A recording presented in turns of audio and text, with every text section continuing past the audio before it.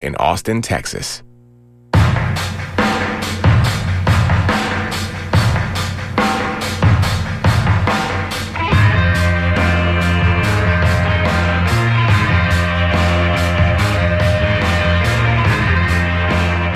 Welcome to WMNF's Midpoint Monday on 88.5 FM and WMNF.org.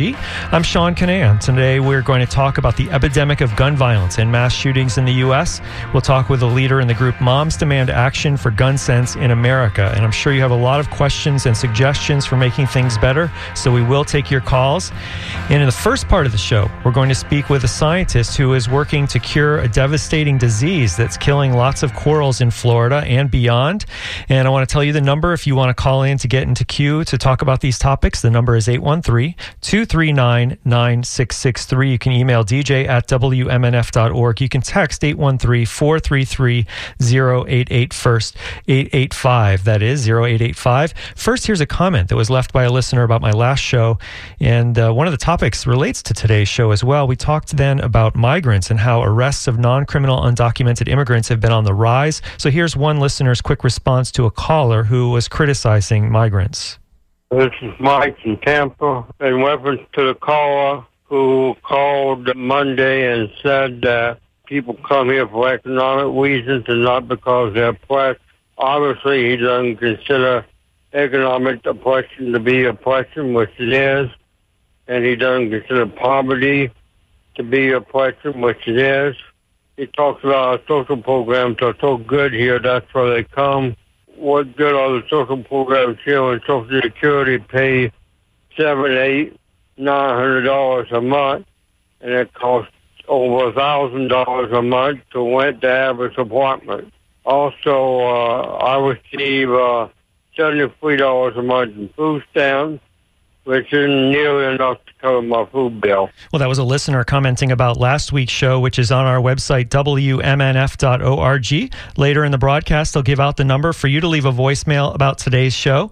You can always listen to previous shows and comment on the stories on our website. You can join us at Twitter, Facebook, or Instagram at WMNF News.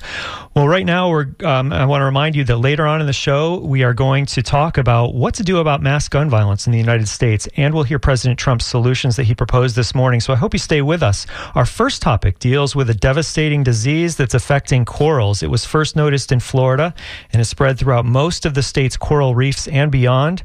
Our guest is a scientist who is part of a team that's trying to slow the spread of this coral disease. Kevin Andrew McCauley is a researcher with Nova Southeastern University in South Florida. He's based in the Florida Keys. And welcome to WMNF's Midpoint, Kevin. Hey. Thanks very much for having me with you today. Well, thanks for joining us. For people who have not heard of stony coral tissue loss disease, what is it and how and where did it begin? Well, unfortunately, I wouldn't be surprised that a lot of folks haven't heard of it yet. It is a pretty new phenomenon. It began here in South Florida about 4 years ago. We still don't have an exact location as to where it started. It's pretty tough to trace those things back to their origins. But it is a new disease, and it is pretty dramatic. It does have a very high mortality rate, about 90% or so for the species that it affects. And it has been moving very swiftly throughout the Florida Keys over the last few years. And you mentioned 90% mortality for the species that it affects. Some species are affected very heavily, as you mentioned, but then there are some that are not affected at all? There are a handful of species that do not seem to be affected by this, at least yet. Of course, those things can always change, and bacteria are great at adapting to whatever environments they're in. But currently, about just over half of the species of corals that we have here are affected. And the real scary part of it is that the species that are affected are what's known as reef-building corals. So they actually form the foundations of the reef, and if those can't continue to go, then nothing else really can on top of them either. And oftentimes the reef-building corals are the ones that are the oldest, and to translate that would mean they'll take the longest to recover. That's absolutely correct, yes, especially down here in the Middle Keys. I'm actually out on the water today out at Lukey, and some of these coral heads are hundreds, if not thousands of years old and 10, 15, 20 feet tall, and it is quite heartbreaking to see them suffering this way. So you mentioned that you're out on the water, and you told me over the weekend that you were going to be applying a treatment to the corals out on the water this morning. Tell us what are you doing to these corals to help treat them from the disease? Well, so our methods right now are quite labor-intensive, to be honest with you. And back maybe to your original question a little bit, we don't actually have a hard identification on the pathogen just yet. 3 or 4 years into this, we are still trying to suss out exactly what it is causing this, but we do have some really good evidence showing that it is bacteria. So the corals are responding very well to an amoxicillin treatment, an antibacterial treatment. So we mix this stuff up with a proprietary blend that a company called CoreRx has made for us, and that just essentially mimics coral mucus. So we can apply the amoxicillin in that mixture to the coral by hand on the disease margin. So you see the sick tissue, and you cover it up with the antibiotic, and it is quite labor-intensive to treat every coral in the ocean by hand. Yeah, and that's something you're not going to be able to do, is to treat every single coral. But what about the corals that you have treated? About how long ago did you start, and how quickly did you see results, and what kind of results are you getting? Yeah, so this project really got into full swing in about January of this year. It's really taken us this long to kind of test out what was going to be effective and the best ways to apply things. So we didn't really get this particular project going until January. And we've tried a few different methods even since then, but with our amoxicillin treatments on certain species, we're seeing somewhere in the neighborhood of 80% success rates, which is extremely encouraging to be sure. But as we just mentioned, the labor-intensive side of this is prohibitive for treating the entire reef this way. So we're definitely still working towards new treatments and finding different ways to be able to apply or distribute this stuff to the reef that won't affect the rest of the reef. So one of the big concerns is getting amoxicillin into the food chain. We obviously don't want unintended creatures picking this stuff up, such as the fish that we might like to eat. So it's a fine line between how much we can get out there at a time and how specific you need to be to the coral. And you broke up a little bit during that last statement, but I think what you were trying to say, or what you were trying to communicate there, was that if you put this amoxicillin, which is a type of antibacterial, if you put it all throughout the reef system, then it'll get in places like fish that people eat that you don't want it. Kind of like how there's so much antibiotics in a lot of farm animals. I mean, that's a rough analogy there. A rough analogy, but a pretty good one. That holds up pretty well. That is definitely a major concern. This is one of the major fishing capitals of the world down here in the Keys, and we certainly want to do everything we can do to preserve the integrity of the fish stock down here while doing everything we can do to improve the health of the reef. Our guest is Kevin Andrew McCauley. He's a researcher with Nova Southeastern University, and he is applying an antibiotic ointment or mixture to some corals who have been diseased, and they're getting as much as 80% success rate in some of these corals that they've treated by hand. And we're talking to him from Lou Key. He's actually in the Florida Keys on the Reef Tract right now. And you're listening to 88.5 FM WMNF Tampa, WMNF.org. It's 12:14 in the afternoon. Tell us about the spread of this disease. It started near a dredging project in Miami. That was the first time it was noticed a few years ago. And then how did it spread, and where did it spread from there? That's correct. So it does appear to be waterborne, which means that it doesn't need an animal vector. A fish doesn't have to pick it up and then go touch a coral. It is actually just present in the water column. So that has actually allowed it to spread shockingly and scarily quickly throughout the Keys. It has followed the currents around down here, and in just a matter of about 3 years, it made it all the way from Miami, about 140 miles away, to Key West. And just in the last few months, we've actually been getting reports of it popping up elsewhere in the Caribbean. Again, because it's waterborne, it is quite easy to take it around the world in ballast water and ships of all kinds. So our original goal was to hope to contain it to the reef tract here, but now our new set of goals is to try and prepare the rest of the Caribbean for a little bit better than we were. And you had some researchers there from around the Caribbean recently to talk about how to stop the spread, or how to protect corals from spreading. What's the furthest away from Miami, I guess, that this disease has spread?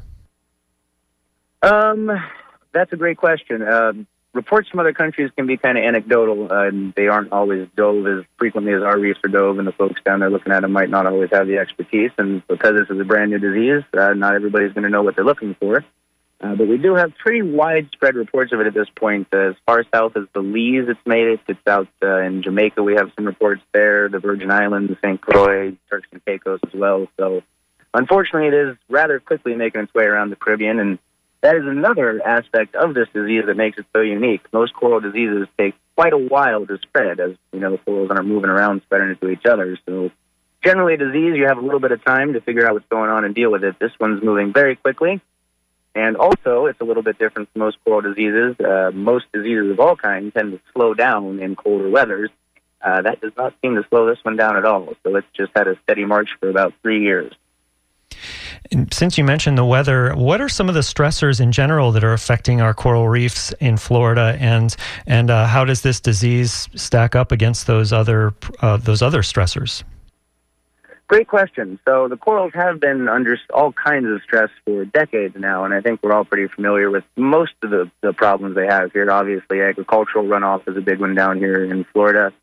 Warm weather, ocean acidification is certainly a problem as well. So the corals have already been stressed, and because of that, all those contributing factors probably played a part in this spreading so quickly. A stressed population is going to be able to spread a disease far quicker than a healthy population is. So because they were already at a tipping point, this has really been able to take a very strong foothold and move at a pace no one in the science community has really ever seen before. This is certainly unprecedented in both the scale and the pace that it's moving. A guest on my show last year, coral disease researcher Greta Abbe, called this one of the most extensive coral disease outbreaks ever. Does that stand up to what you're finding as well? I'd say that is 100% accurate, and it is getting more extensive every day, unfortunately. And another researcher I've had on, William Precht, said that nearly all individuals from certain species have died from this disease. That means the disease is essentially causing the local extinction of some species in some areas. Have you seen what would be considered nearly local extinction of some species? Unfortunately, I have witnessed that firsthand. My crew and I started this project up closer to Miami, as you know, that was the beginning of the disease, so we wanted to start there. And unfortunately, coral reefs in the Key Largo area, really anywhere north of Marathon in the Middle Keys, are pretty barren at this point. In fact, there are definitely some species that I think we could officially label locally extinct up there. Those reefs in general have just, the disease has been there long enough that it's really done all the damage it's going to do, and there is unfortunately a very, very low coral cover up there anymore in the northern Keys. Well, after all that bad news, I just want to remind people that the reason we are doing this interview is because you have had good results in stopping the spread of this coral disease, at least on hand-treated corals that you've been applying this antibiotic to. And our guest is Kevin Andrew McCauley, researcher with Nova Southeastern University, and he's in Looe Key right now in the Florida Keys. And you're listening to 88.5 FM WMNF Tampa. And if people are happen to go out diving in some of the areas where, if they go to the Florida Keys, for example, and go diving, they may see some of the tags that you've put on treated corals. What do those tags look like, and how can they help you to monitor the success of your treatments? Absolutely, another great question. Because this is still really the beginning phases of us figuring out how to properly deal with this disease, we are definitely still trying out new methods and new ways of applying the treatments, new ointments entirely. So we're still kind of in a trial-error scientific phase of this, and because of the scale of it, there's really no way for a handful of us scientists to get back and monitor the 2,000 or so corals we've treated thus far. So we're really calling on some citizen science engagement here to get the community involved and help us out. So all of the corals that we have treated throughout the Keys, we have placed about a 3-inch yellow cow tag next to them.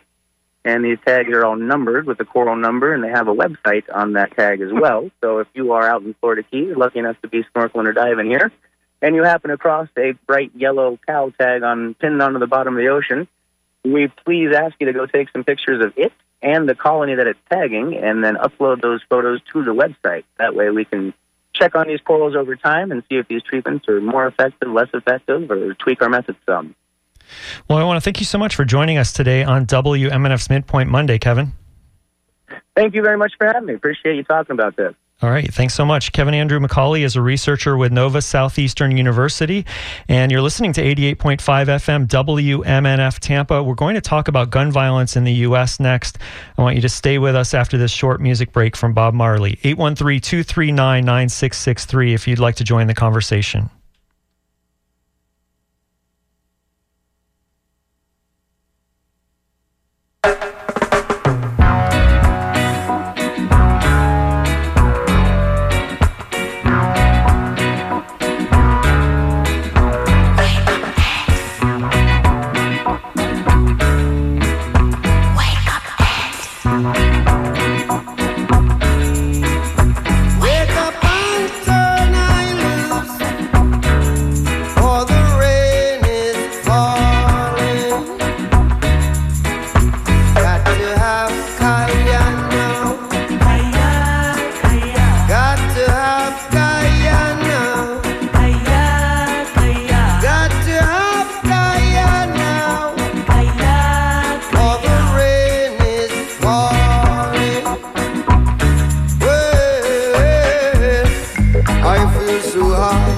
I even touch the sky above the falling rain.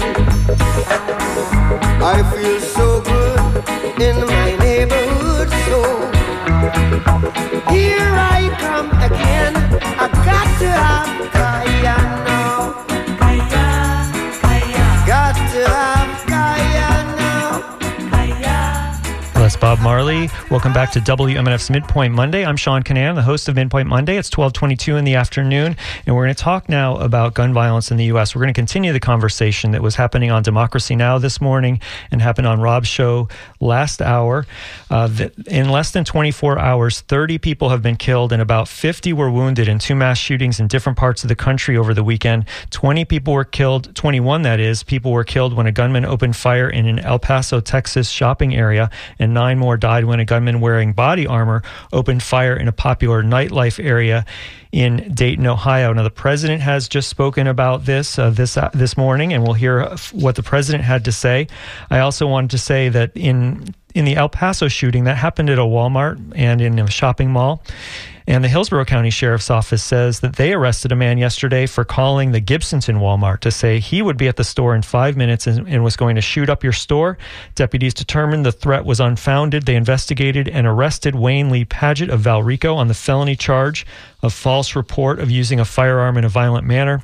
The Sheriff's Office said no firearms were located at Paget's home. He's unemployed and has no criminal history. Well, let's turn now to the president's speech. And he spoke this morning for about 7 or 8 minutes. And in contrast to the sober tone that he took, in previous speeches, he had been a lot more vocal.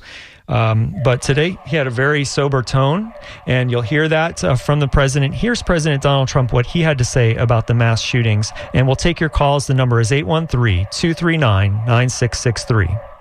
I want to thank the many law enforcement personnel who responded to these atrocities with the extraordinary grace and courage of American heroes. I have spoken with Texas Governor Greg Abbott and Ohio Governor Mike DeWine, as well as Mayor DeMargo of El Paso, Texas, and Mayor Nan Whaley of Dayton, Ohio, to express our profound sadness and unfailing support. Today, we also send the condolences of our nation to President Obrador of Mexico and all the people of Mexico for the loss of their citizens in the El Paso shooting. Terrible, terrible thing. I have also been in close contact with Attorney General Barr and FBI Director Wray. Federal authorities are on the ground, and I have directed them to provide any and all assistance required, whatever is needed. The shooter in El Paso posted a manifesto online consumed by racist hate. In one voice, our nation must condemn racism, bigotry, and white supremacy. These sinister ideologies must be defeated. Hate has no place in America. Hatred warps the mind, ravages the heart, and devours the soul. We have asked the FBI to identify all further resources they need to investigate and disrupt hate crimes and domestic terrorism, whatever they need. We must recognize that the internet has provided a dangerous avenue to radicalize disturbed minds and perform demented acts. We must shine light on the dark recesses of the internet and stop mass murders before they start. The internet, likewise, is used for human trafficking, illegal drug distribution, and so many other heinous crimes. The perils of the internet and social media cannot be ignored, and they will not be ignored. In the 2 decades since Columbine, our nation has watched with rising horror and dread as one mass shooting has followed another, over and over again, decade after decade. We cannot allow ourselves to feel powerless. We can and will stop this evil contagion. In that task, we must honor the sacred memory of those we have lost by acting as one people. Open wounds cannot heal if we are divided. We must seek real bipartisan solutions. We have to do that in a bipartisan manner that will truly make America safer and better for all. First, we must do a better job of identifying and acting on early warning signs. I am directing the Department of Justice to work in partnership with local, state, and federal agencies, as well as social media companies, to develop tools that can detect mass shooters before they strike. As an example, the monster in the Parkland High School in Florida had many red flags against him, and yet nobody took decisive action. Nobody did anything. Why not? Second, we must stop the glorification of violence in our society. This includes the gruesome and grisly video games that are now commonplace. It is too easy today for troubled youth to surround themselves with a culture that celebrates violence. We must stop or substantially reduce this, and it has to begin immediately. Cultural change is hard, but each of us can choose to build a culture that celebrates the inherent worth and dignity of every human life. That's what we have to do.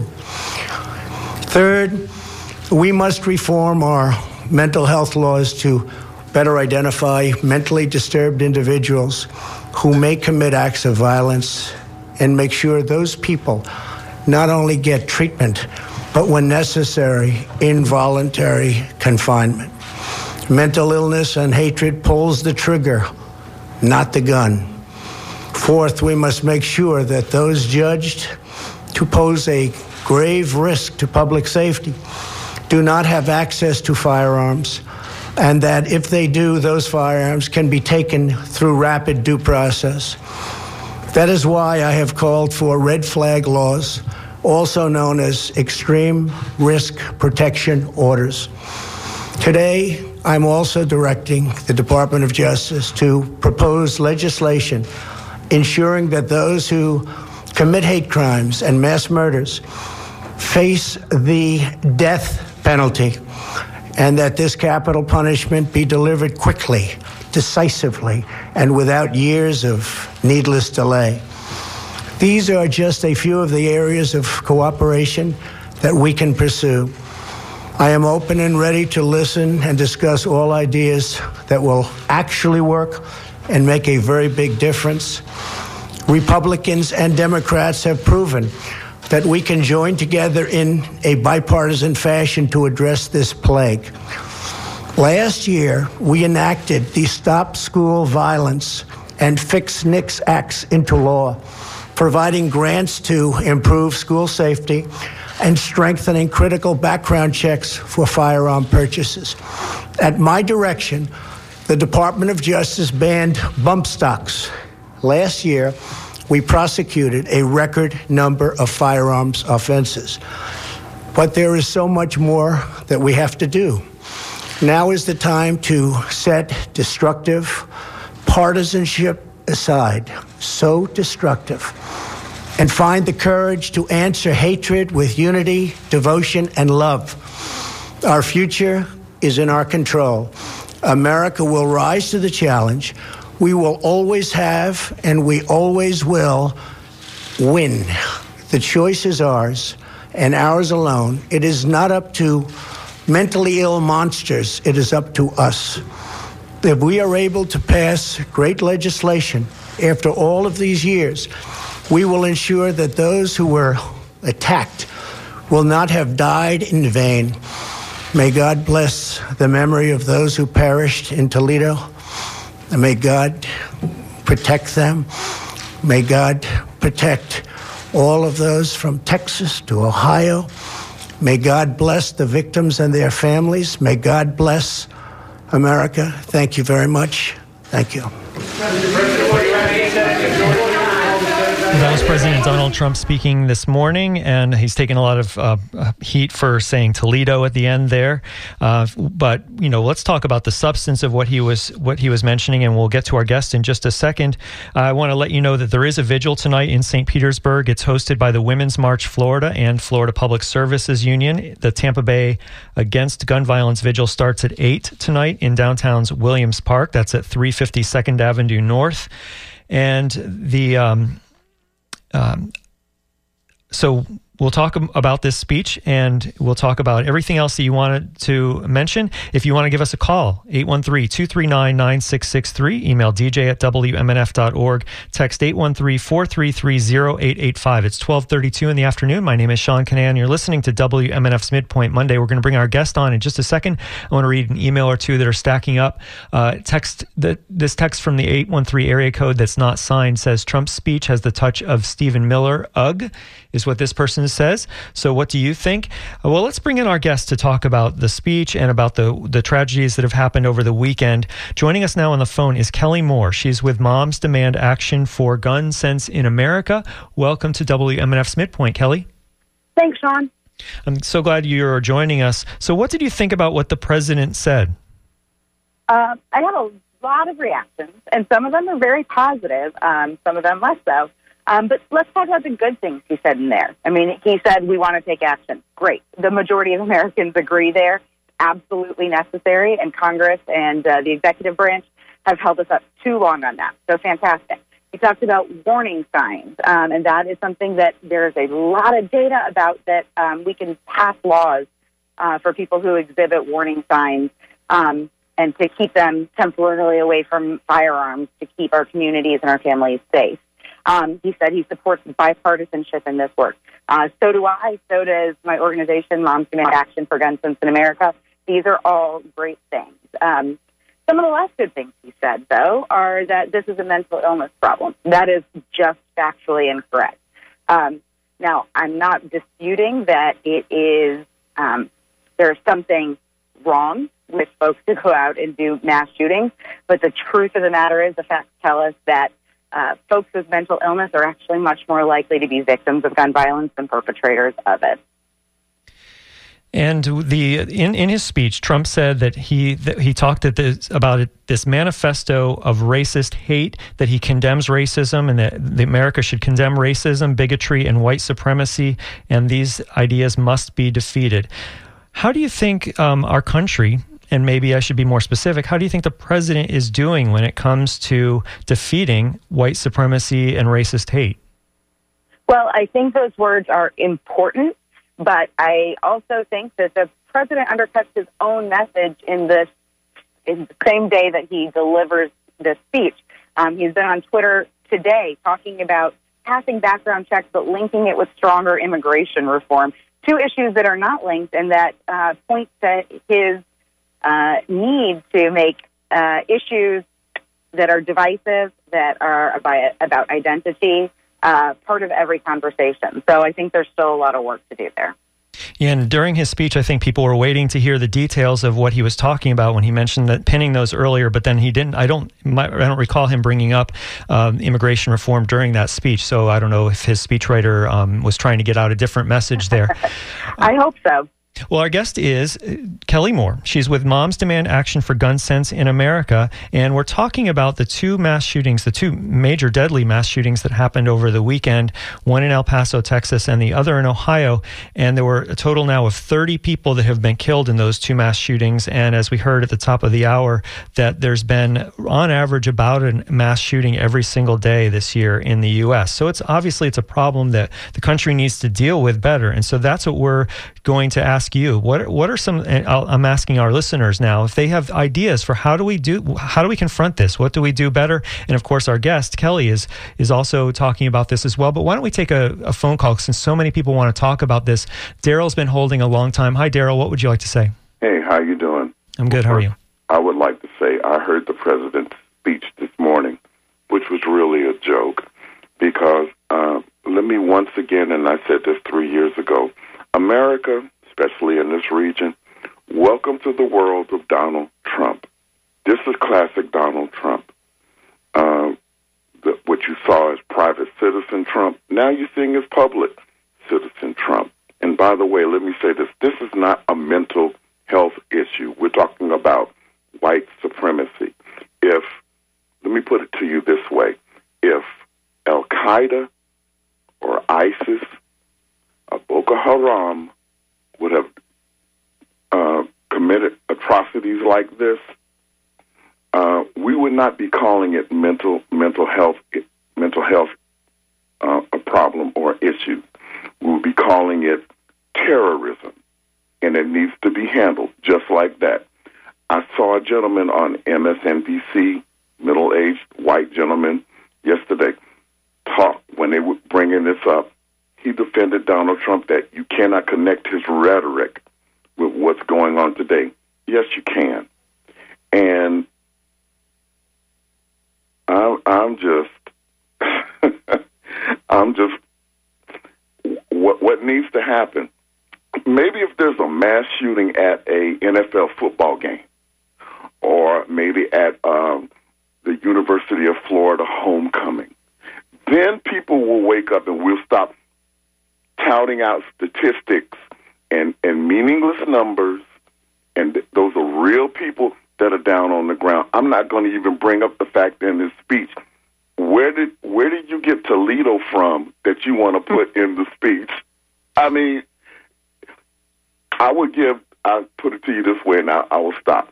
I will give the speechwriter a C-, and I will give Donald Trump. That's not the real Donald Trump. The real Donald Trump that you're going to hear is at his next Bun rally. That's the real Donald Trump that you're going to hear. This sounds like what one person said, a 5-year-old or a 10-year-old who was made to give an apologetic speech that he really did not want to make. All right, thank you for those thoughts, Daryl. We're going to move on. 813-238-9663 is the number to call in. Our guest is Kelly Moore. She's with Moms Demand Action for Gun Sense in America. Kelly, why don't you just remind people, what is your group and when was it founded? Yeah. My group is an organization of volunteers that organizes for common sense gun reform. It was founded in the wake of the Sandy Hook shooting in 2012, and the idea is that we need to bring people together for things that save lives that the vast majority of Americans agree on. Background checks, red flag laws, disarming domestic abusers, really simple things that cut across the aisle and that save lives.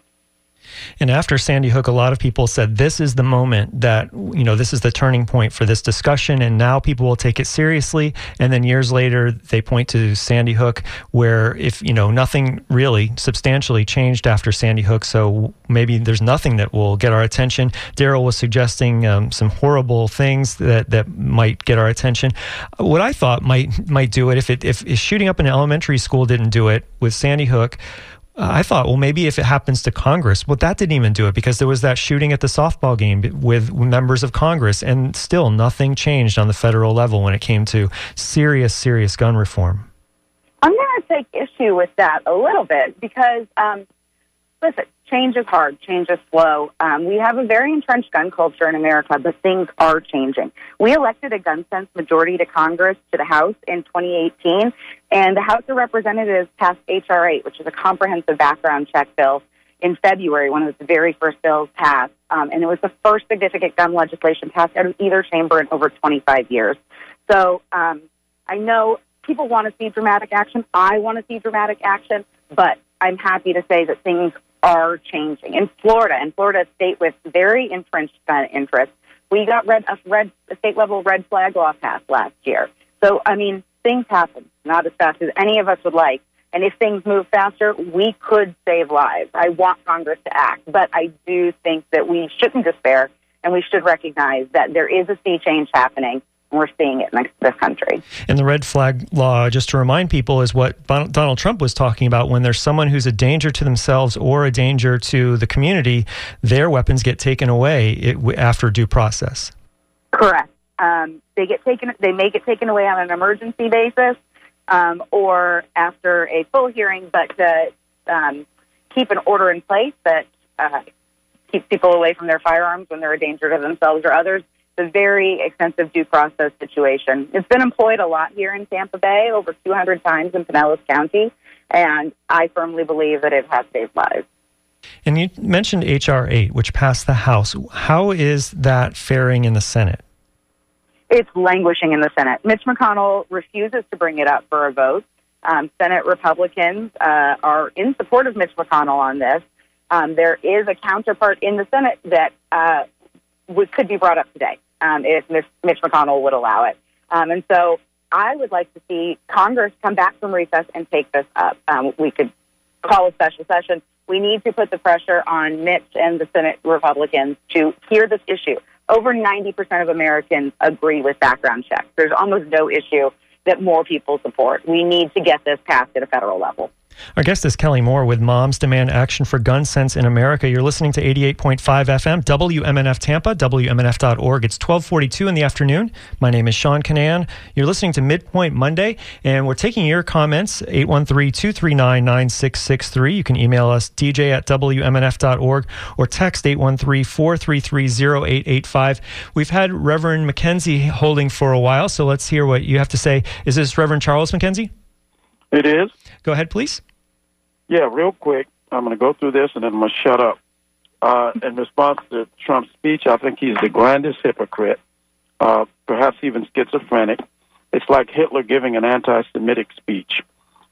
This guy flips on a dime, and no cleverly crafted speech prior to an election to try to win over suburban voters is going to make us feel he's genuine. His rhetoric, demonizing people of color, demonizing immigrants. He's a demagogue. He said he doesn't have a racist bone in his body. He's correct, because I think every cell in his body is infested with racism. We might even be stretching the parameters of what is considered human when we look at Trump and his behavior. The silence of hypocrites like Copeland and White and Jakes and Creflo Dollar, these are supposed to be preachers who are supposed to be leading the nation. And right, they have been totally silent, and their silence is complicity. He is the greatest divider on the national and global stage that we've seen in modern times, and I think the blood is dripping from his hand. It's time for the Democratic Congress to have backbone and impeach this monster. He does not get a pass. All right, thank you for those thoughts, Reverend McKenzie. Appreciate you calling in. Adam Willis writes in, the statement by Trump is so hollow. The fact that he can sit there with a straight face and talk about how hate consumes you and is bad when he literally is preaching hate at his rallies is peak crazy. And if we have time in the next 16 minutes or so, I could play a minute from one of his rallies recently. But I want to turn to Kelly Moore with Moms Demand Action to just respond to the last couple of comments we've gotten from Reverend McKenzie on the phone, and then from Adam on cyberspace, talking about how Trump is, in their opinion, he's talking out of both sides of his mouth. Is that something that we should be, dwelling on, or are there other ways to move forward?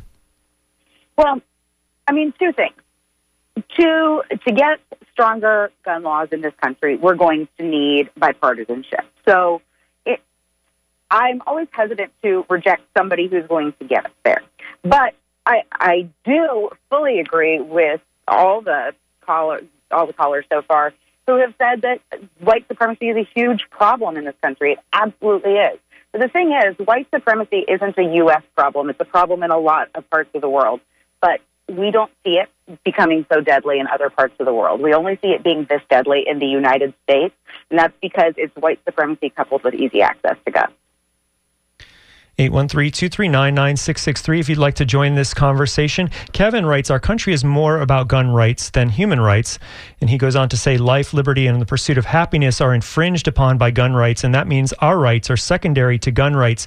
And that makes me think of course, the Second Amendment, and it's been sacrosanct, it's been strengthened. Scalia famously was part of a majority that really backed up the Second Amendment, specifically applying to the individual's rights to own a gun. And this is just kind of built, and yet you think that there's some way to kind of balance that and to bring it back down where people's rights to not be a victim of gun violence might have some sort of weight when it comes to an absolute right to own any gun you want. I don't believe there's an absolute right to own any gun you want, and nor does the Supreme Court. I mean, the Supreme Court in the decision you referenced, the Heller case, also says that gun rights are not unlimited, and there can be common sense restrictions on gun ownership. And I 100% agree with that and think we should enact those common sense restrictions. I think we can do a lot of things to make our country safer without banning individual ownership of guns, though. So I think that the thing we need to be working towards are those steps that fall short of prohibiting gun ownership, but keep our citizens, our families, our children safe at home, in schools, and public places. We've talked about background checks. What are some of the other things? I mean, we talked about red flag laws too, and I think that one's really important. One thing I'd like to get into a little bit is that, obviously mass shootings right now are top of mind for everybody after the terrible events in Dayton and El Paso this weekend. But 100 Americans die by guns every day in this country, and it does not look like what happened in El Paso. It does not look like what happened in Dayton by and large. It looks like city gun violence. It looks like gun suicide. So we see these big shootings. They capture our attention. They make us feel unsafe. They make me feel unsafe. But that's only a slice of the problem. And so that's where some of these common sense things, they seem maybe not to be as responsive to mass shootings, but they're responsive to the true nature of our gun problem in America. Our guest is Kelly Moore with Moms Demand Action for Gun Sense in America. And if you'd like to ask a question or state your point of view, give us a call, 813-239-9663. I have some people on the line, so let me talk to who's out there. So Tim in Tampa. Hi, Tim. Yeah, I think all the things your guest is talking about is great. However, you can do all the background checks you want. You can do all the mental health testing you want. Until that person get a trigger, he can be a sane mind, and the next trigger, a week later, he can be a nut job. You can do all the background checks, and the person is 100% clean. You can have a trigger that this guy become a nut job a week later. We have to get guns off the street. America we just live in this fictitious world to think a gun solves everything. Why we don't have C4 blowings up, things that are blown up with C4 all over the United States? Why? Because it's hard to get C4. If we don't take these assault weapons off the street in America, we're not going to solve this problem.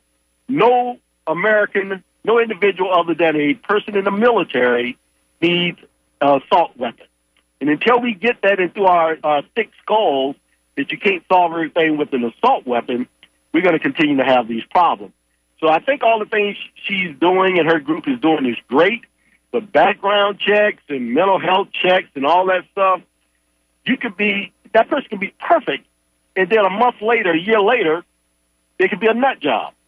So that's my opinion here. All right. Thank you, Tim. And I think our guest, Kelly, is talking about a suite of issues. And, for example, to what Tim is talking about getting assault rifles, for lack of a better term, semi-automatic rifles off the streets. Well, the citizens of Florida, or many citizens of Florida, were trying to put a constitutional amendment on the ballot that might do that or might get closer to that. And then the Attorney General of the state, Ashley Moody, said, started to challenge that in court. So I'm going to ask our guest, Kelly Moore, with Moms Demand Action for Gun Sense in America.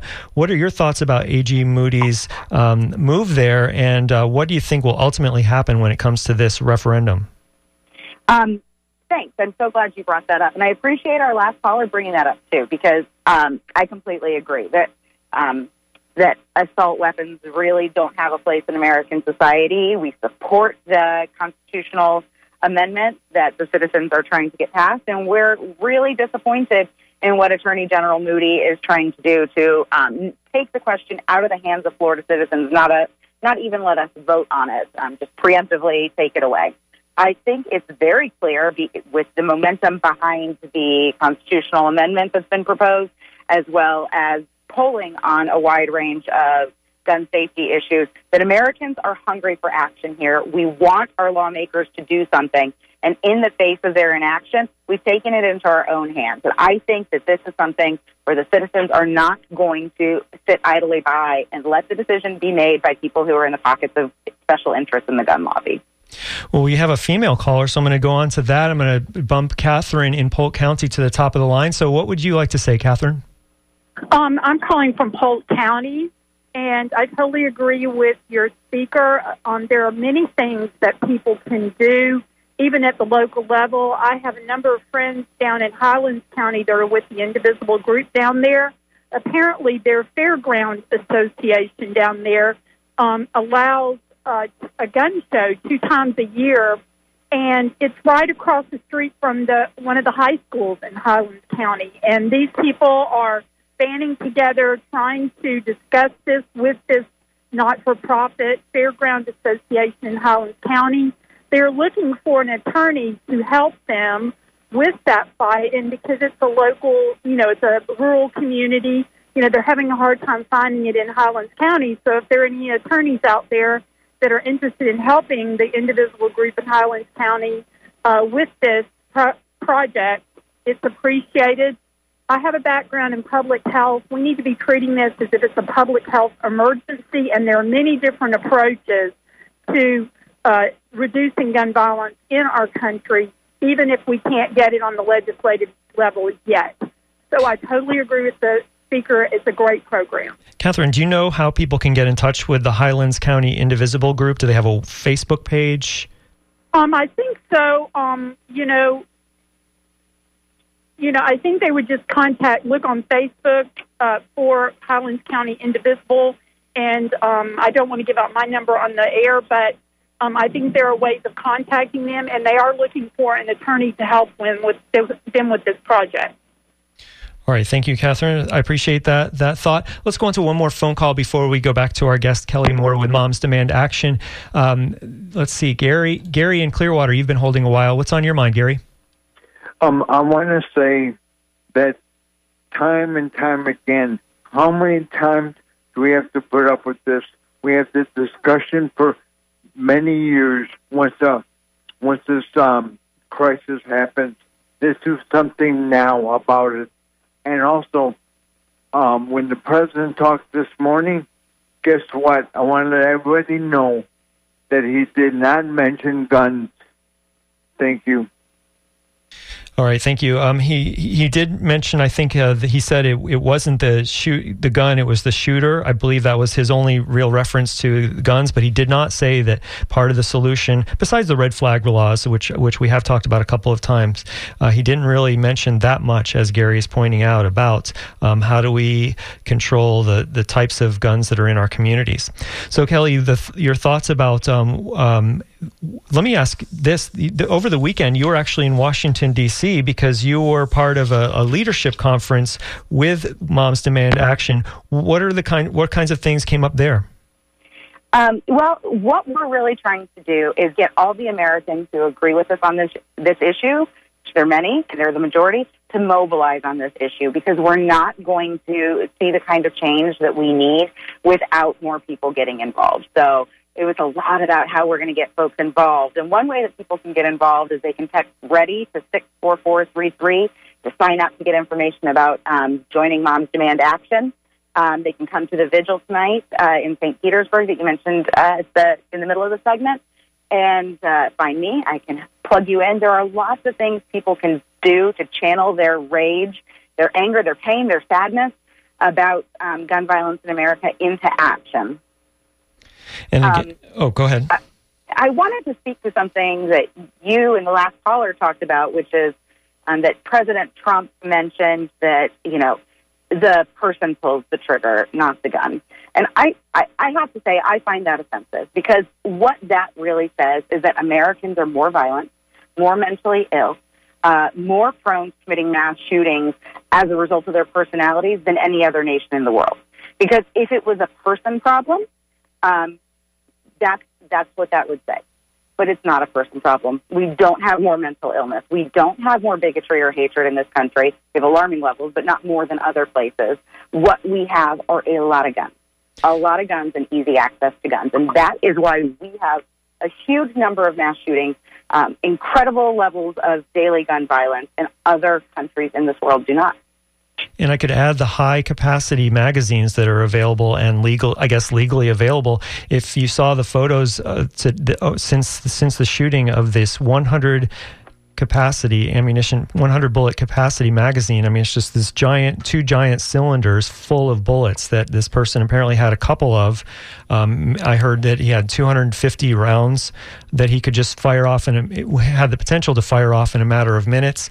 And then you go back and you remember the Las Vegas shooter who had just reams and reams of ammunition, presumably all obtained legally. That might indicate that you have a problem with the laws, that the laws might need tweaking if you can just kill dozens and dozens of people at one time with legally obtained ammunition and weaponry.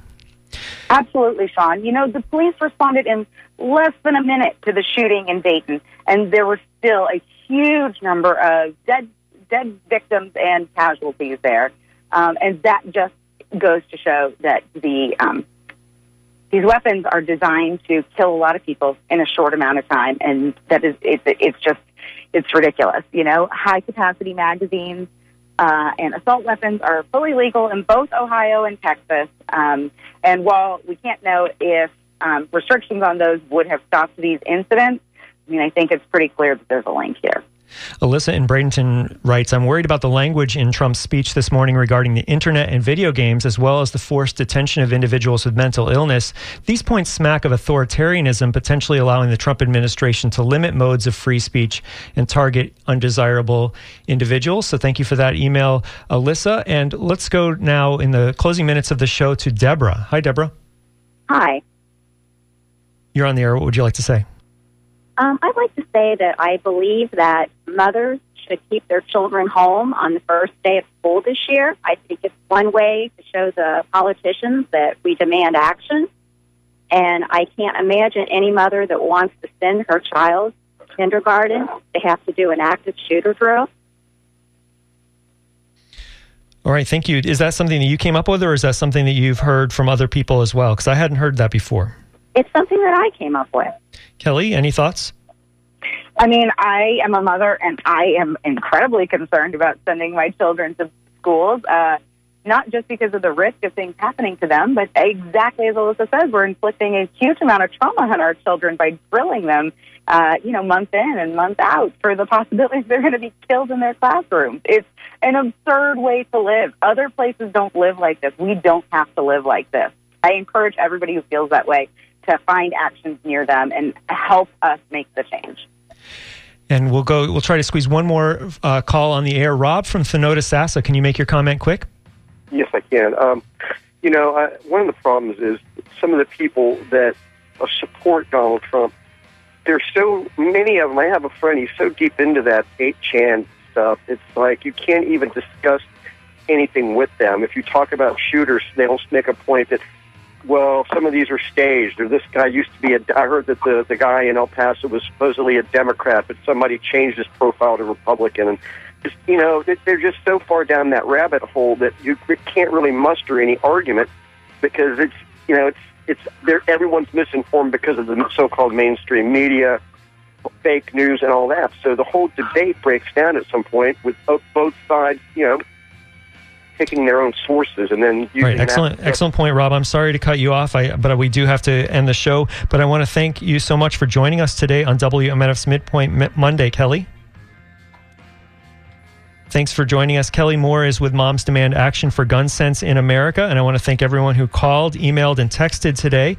If you'd like to leave a voicemail with your thoughts about this show, give me a call at 813-238-8001, extension 114, and I will play your message next show. And if you missed any of the show, you can listen to it on our website, wmnf.org/news. And you can also join the conversation on Facebook, Twitter, or Instagram at WMNF News. I want to thank our engineers, Alvaro Montealegre and Frank Knox. I'm Sean Canan. Tomorrow at noon, your hero, Mark Bureau, will host Midpoint Tuesday. Stay tuned now for Latino 54. That's coming up after NPR headlines on WMNF, Tampa, St. Petersburg, Sarasota, and Lakeland. Thanks so much for listening.